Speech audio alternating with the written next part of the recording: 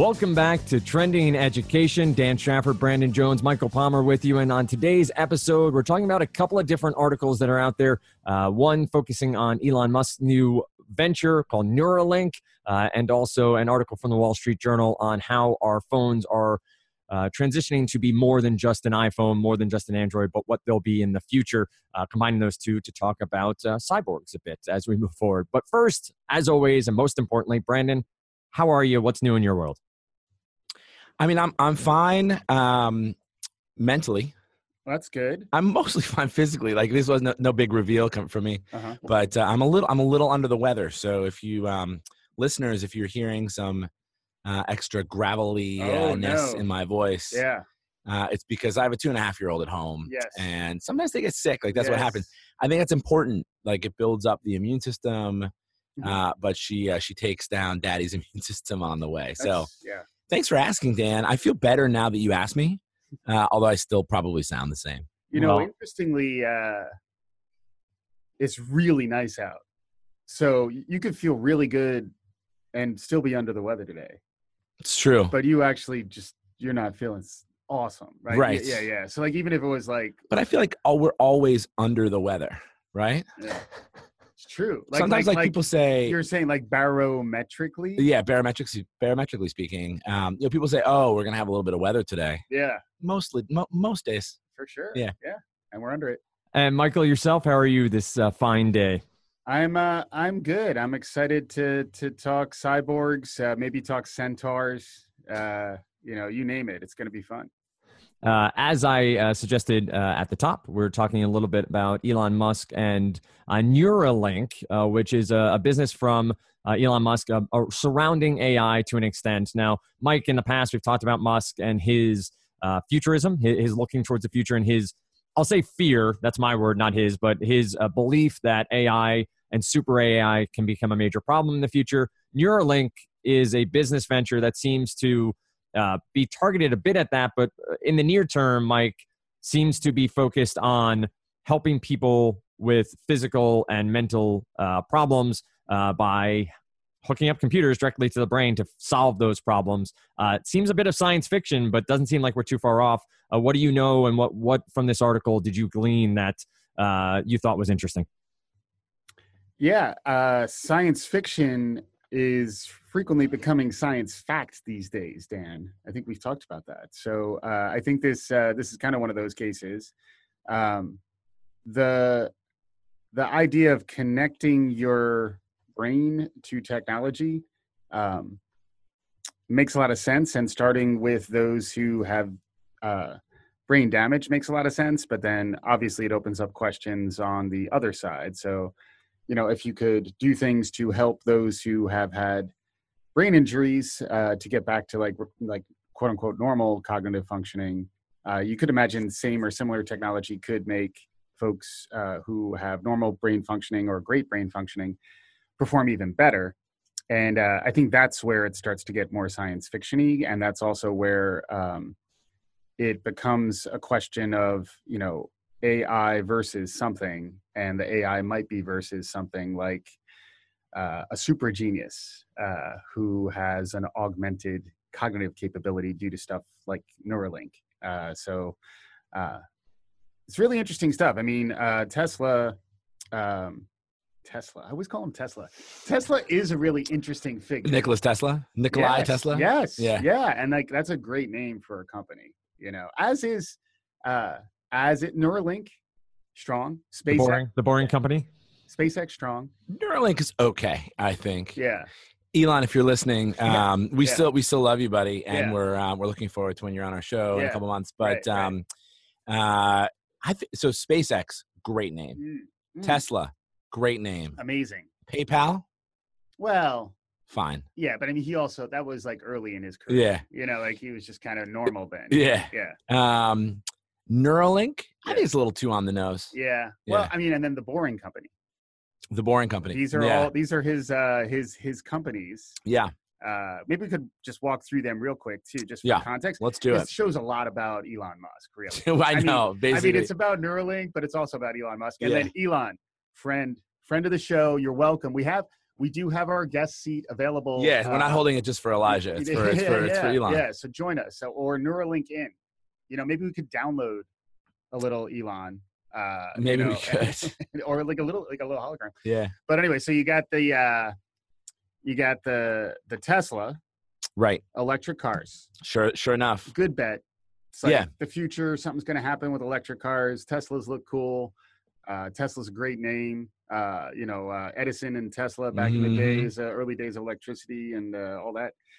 Then you got your SpaceX. It's great. Private space exploration.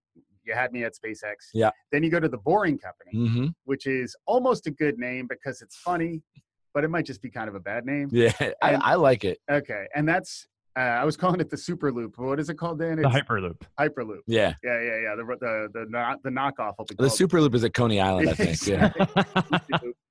Which is sort of the high-speed tunnels for high-speed transport.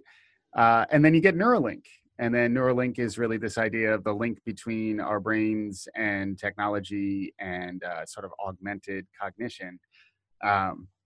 They're all really interesting. I think particularly, for us from a perspective of learning, I do think Neuralink is particularly interesting.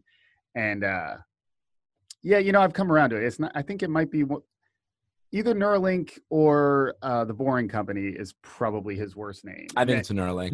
It's funny. Neuralink. It's fun. Yeah. So should we talk a little about Neuralink? Let's do it. So, and you mentioned this earlier in the show, but Neuralink is it's a company that's working on brain-computer. I really enunciated that well. Brain-computer interfaces. I think you're already there, Brandon, from the way you're. I sure might be. So we can talk about the why, but for a second in the what. So these brain-computer interfaces already exist today. So this is not science fiction. This is science fact. But today they're simple, so they can connect, a few hundred brain cells at a time, and there are applications for them today for people with disabilities, helping people hear and see who have impairments, to move limbs. So those are like unbelievably transformative advances for those people who are impacted. Sure. And something that does feel like science fiction, even maybe 20 years ago. Right. The idea that you could be controlling a robotic arm because you've lost a limb through just thinking about it. Crazy talk. Crazy. Happening today. Yeah. But he's planning on a lot deeper, millions, billions of brain cells. I think that's interesting. So it says in the article, this is a Business Insider article that we're referring to here, talks about giving people superpowers. Yes. Which I think is interesting. Is there a superpower? Can we take a moment of levity? Is there a superpower you would want from this, Mike? I mean, I would love it if the Neuralink could tie to my seamless.com delivery system, so that just by thinking about what I'd like to eat tonight. That could go horribly wrong, though. That's true. Because you do worry about the power of suggestion. I don't know. Anything strike your attention, strike your fancy? Yeah, I always wanted the ability to go back in time and be Elon Musk. Sure. So that's what I'm hoping it does for me. Right. Maybe that happened already. Computer.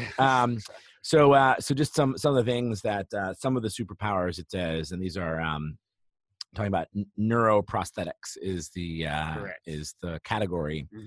Some things that superpowers that may be available to people who could afford them once this technology exists. Being able to hear a conversation from across a room, sure, or in a crowded club. Yeah, that's what I want the most. Yeah, I feel like whenever I'm at the club, I'm always disappointed by how I can't hear from across the room. Wouldn't it just be deafening though? If your hearing is really good and you're at a club and the music is booming, yeah, wouldn't it just be like? No, it's going to modulate that. It's going to modulate that. It's the neuroprosthetically. Yeah, giving you the ability to see in the dark. Right. Like a cat. Yeah. That one's pretty awesome. I like it. Give you sight that can zoom in on things that are far away. Sure. Like a cat. No, I don't think that's right. That's pretty cool. That's awesome. So we don't officially have a quiz today. No, we do not. Dan, But I was thinking about this. If we're allowed to continue this departure for a moment, rate your top 5 human computer cyborgy type figures, either from pop culture, film, comics, whatever. Yeah. To me, like there were 5 that jumped to mind. I was thinking about this on my commute in this morning. There's my 5, but I'm curious what you guys think. Like, yeah. Like what jumps to mind when you think about like a pop culture figure who's basically like a cyborg? I have 2 that popped to mind immediately. Yeah. One would be the Terminator. Yes, and that was in my top 5. That's a good one. I think RoboCop would be the other. Yes, I think RoboCop was number 2. That's pretty good. Who was number 1 on your list? Arnold Schwarzenegger, Terminator. Oh, he was at the top of the list. Yeah, I was going kind of obvious, but I think yeah. What about that bald dude from Empire Strikes Back? I didn't even go for him, but yeah, you know who I'm talking about? I do know who you're talking about. He played a small but critical role. For sure. Yeah, spoiler alert. Yeah. Yeah. Who else? Go through the rest. So number 3 was like the melty Terminator. Yeah, okay. No, come on, but he was cool. Like he was made of like melty stuff. So you double dipped in Terminator. He was scary. Well, they were different Terminators. They were. All right. Okay. Brandon sounds very offended. Who's number 4? Number 4 was Steve Austin. A man barely the $1 million man. We can rebuild him. Yeah. $6 million. The $6 million man. Yeah. And with inflation, I mean, he was a $6 million man in the 70s. He's probably like more than that $1 million. Yeah, man. like $100 million man. Yeah. You know what I mean? And then number 5 was the Bionic Woman. So the last 2 were kind of obvious. Yeah. But just to be clear, like, not that there's a glass ceiling of cyborgs, but there's a little bit in that he got slightly better bionics than she did. And it was just based on the types of injuries that they had. But like she had a bionic ear, so she could do what you were describing at the club. Yeah. But he had a bionic eye. Right. And like, I'd rather have a bionic eye, right? Yeah. Well, to each his own. Yeah. Or her own. And then they also had bionic legs. Yeah. But anyway, those are my top 5. I like those. Mine are the same top 5, except for I wouldn't double dip Terminator. It's that guy from Empire Strikes Back. So the other things, there are 10 of these. Let's just run through them fast. Make you better at math and navigation. These are things that neuroprosthetics, it's like RoboMusk is going to bring to you. Top 10 list. Yeah. Top 10 list. Allow you to download skills like in the Matrix. This is the one I want to come back to from an education perspective. Restore damaged memories. I don't want that. I've been working hard to have memories. Cure depression and control mood. Right. Enhance focus and energy, like stimulants without the drugs. Control machines with your mind. Search the web and translate languages. That one is exciting to me. Like I do think we have technologies like this today. You speak into the phone, right, and then it says back in Mandarin what you want to say to your friend who doesn't speak your language. Yep. We're close to this, and this is like some Tower of Babel stuff that I'm excited. I'm personally, if this could happen in my life, I would love that. That's one of my big sort of regrets is growing up an American and America. I feel like you have to say today. Yes. But as an American, you basically only speak English. Right. Not true for everybody, obviously. Sure. But you can. Let me put it that way. You can only speak English and get around, with your neighbors. Right. If you grew up in Europe, like you're speaking 2 or 4 or 6 languages. You grow up in Asia, you're probably speaking at least 2, maybe 3, 4 languages. So it's that one's going to be exciting for me. Yeah. What I find interesting is the idea of the implant, or like how the connection happens. Yeah. And like how disturbing that is for some people and how it's like not a big deal for others. Particularly like those who are like amputees, for example, like they wear prosthetics. Sure. Makes perfect sense. Yeah. Those prosthetics continue to get better to the point where they can actually enhance performance. But I think if it's sort of a physical prosthetic, it's different. I think the way I at least think about my brain, like I do worry about like anything being injected into my brain. How are you going to go live in the woods off the grid if you have something in your brain? That's your truth. That is, I don't know. That's I like it. But to me, the whole idea of like an implant in my brain, like I have to trust that technology will be installed correctly. Yeah. and then B doesn't have any bugs. Yeah. Right. Isn't it Well, gonna blow up your head like on Silicon Valley? There's a recent episode of Silicon Valley. Sure. Those are real people with real heads. Right. Yeah. Yeah. But I mean, as opposed to, I've heard the other concept of cognitive extenders. Yep. Which is more the idea of like, that's like tricks and mnemonics and things that actually extend our cognitive capabilities. I think if you want the real action, you got to go inside. Yeah, no, I know. Yeah. Yeah. I mean, I think like there will another article that we read as we were thinking about this pod is about the iPhone and how it's an extension. Well, first in 10 years, it won't be a phone anymore. It's going to be a collection of networked wearable extensions of yourself. But today, like your iPhone is an extension of yourself. Sure. We were talking about how there's like you have the same sort of symptoms if you're away from your device as if sort of you've lost a limb, like phantom limb syndrome. Like you have that same thing being disconnected from your device. But if you want that's all that is already happening, like the extending our capabilities as humans through a series of devices that we're connected to. But if you want the real good stuff, got to be Intel Inside. But that's also where you were talking about performance enhancers. Yeah. Like this is, maybe it's not taking amphetamines, but if you're like connecting like technology to your tissue to make you perform at a higher level. Yeah. It's sort of the same thing. So good. I think that's so good. Hasn't the human, like one of the great human pursuits has been performance enhancement? It's true. Yeah. Like all the things that we're doing with education is performance enhancement. It is. I would argue. It is. I can't wait until it gets right into my brain. Yeah. But I think the challenge is like, there will be sort of steroid level, like the steroid era of baseball. Great. Yeah, but I mean those records, like, it's so quaint though. It's so quaint.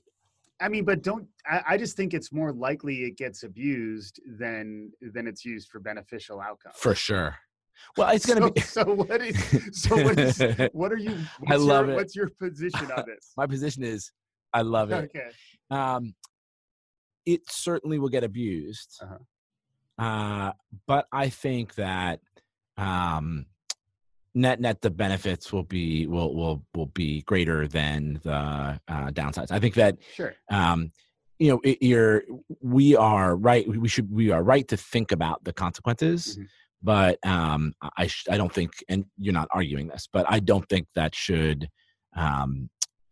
dissuade us from pursuing this to enjoy the benefits. Yeah. Just to be clear, it's more on a personal level. Like, I don't want stuff injected into my brain until like it's pretty mature. Right. You want version 2.0. I don't want to be an early mover on that one. I'll be like a not super early. Like granted, like I'll try it out, but also like there is this sense as well of personal identity that does start to get questioned. I like that so bad. No, I know you do, but I'm just trying to clarify the point that like the idea, like I'm not really sure whether it's me anymore.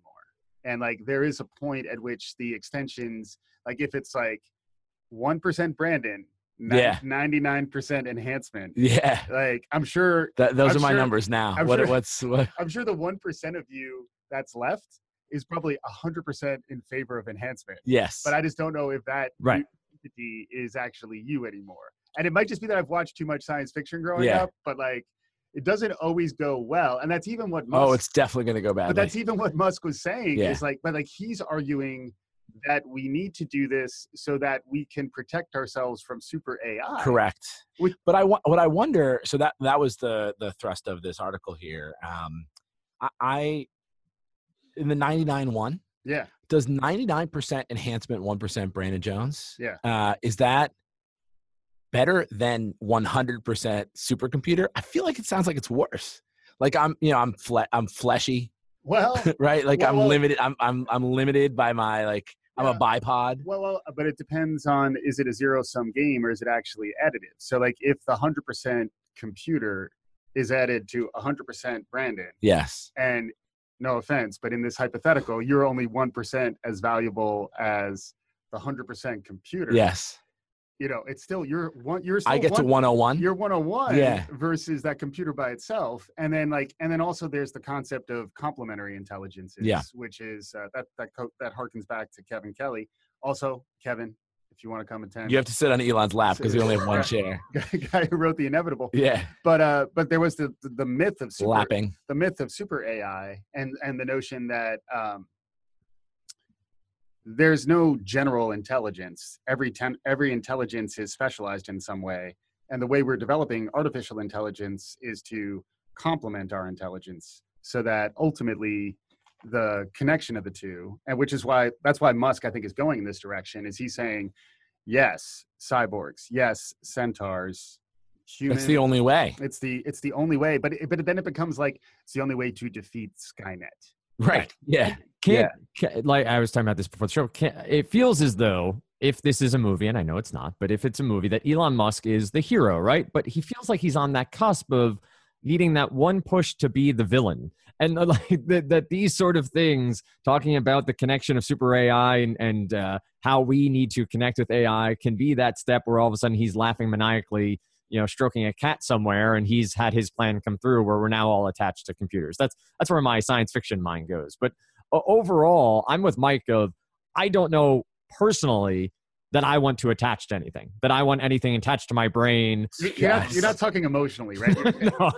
Okay, good. Yeah. I can't wait. I want to be I want to be the earliest adopter. I want to be patient zero. So I guess we got two, and we're coming up on time. Yeah, but we are. We got two things for Elon. One, we have a seat that's open. Yes. Unless somebody else is sitting in it, but that person would also be entertaining. Yes. And it's probably going to be you. And then second, Brandon he's in. I'm a hand raiser. You're in on Neuralink. Full in. And maybe what they could start is they could enhance your brain with some neural extensions that would help you come up with a better name for Neuralink. Perfect. Than Neuralink. Yeah. And I could become the chief marketing officer on day one.